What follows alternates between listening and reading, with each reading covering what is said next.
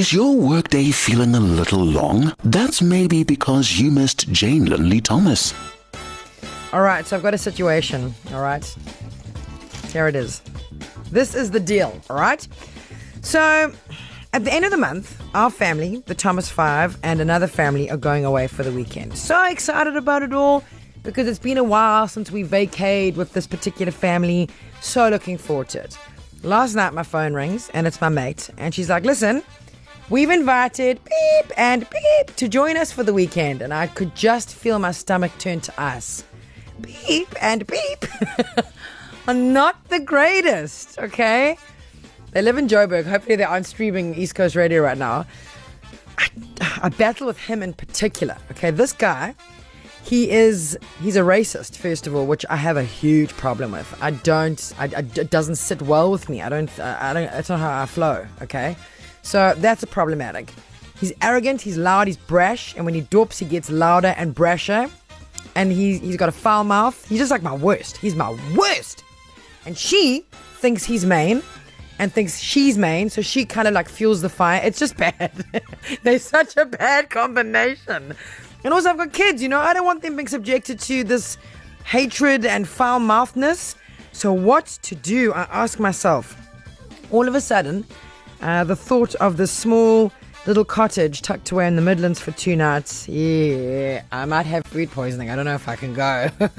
So I think my friend could hear me totally. I just retracted. I became very super cagey and quiet and monosyllabatical. What to do, bro? Do I tell her the truth and just say I can't cope with them? Or do we just grin and bear it and just go there? Help! Help me! Have you found yourself in a situation like this where there's someone in your life that just tests you over and over again? And if so, who are they? And how do you cope with it? 0617929495. And this one says, hi Jane, you should definitely say something. At the end of the day, it's your precious time off and money spent. Why should you waste it being unhappy with people that don't make your heart happy? Oh, I love that you're talking about a happy heart. Thank you. Jane, regarding your dilemma, I think you know what to do. Your gut told you when it froze into ice when she mentioned their names. Don't go.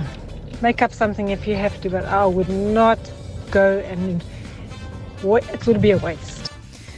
It's true, and I am really an advocate for, and I believe that the truth will set you free. This one says, darling Jane, tell your friends you can't go, and if she asks why, tell her.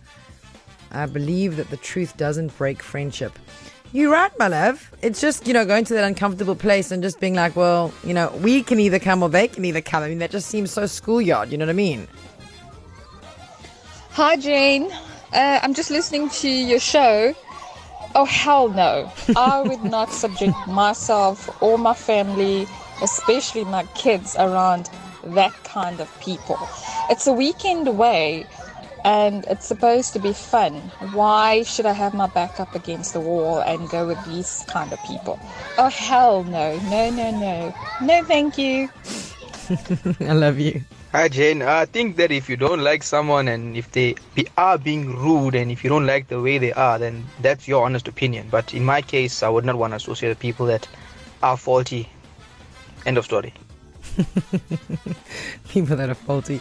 I love, treasure and adore you. Thank you for your comments and your support. I think it's pretty clear what I got to do. That article up at ecr.co.za. Shorten your workday. Listen to Jane Linley Thomas on East Coast Radio. Weekday afternoons from 12 to 3 p.m.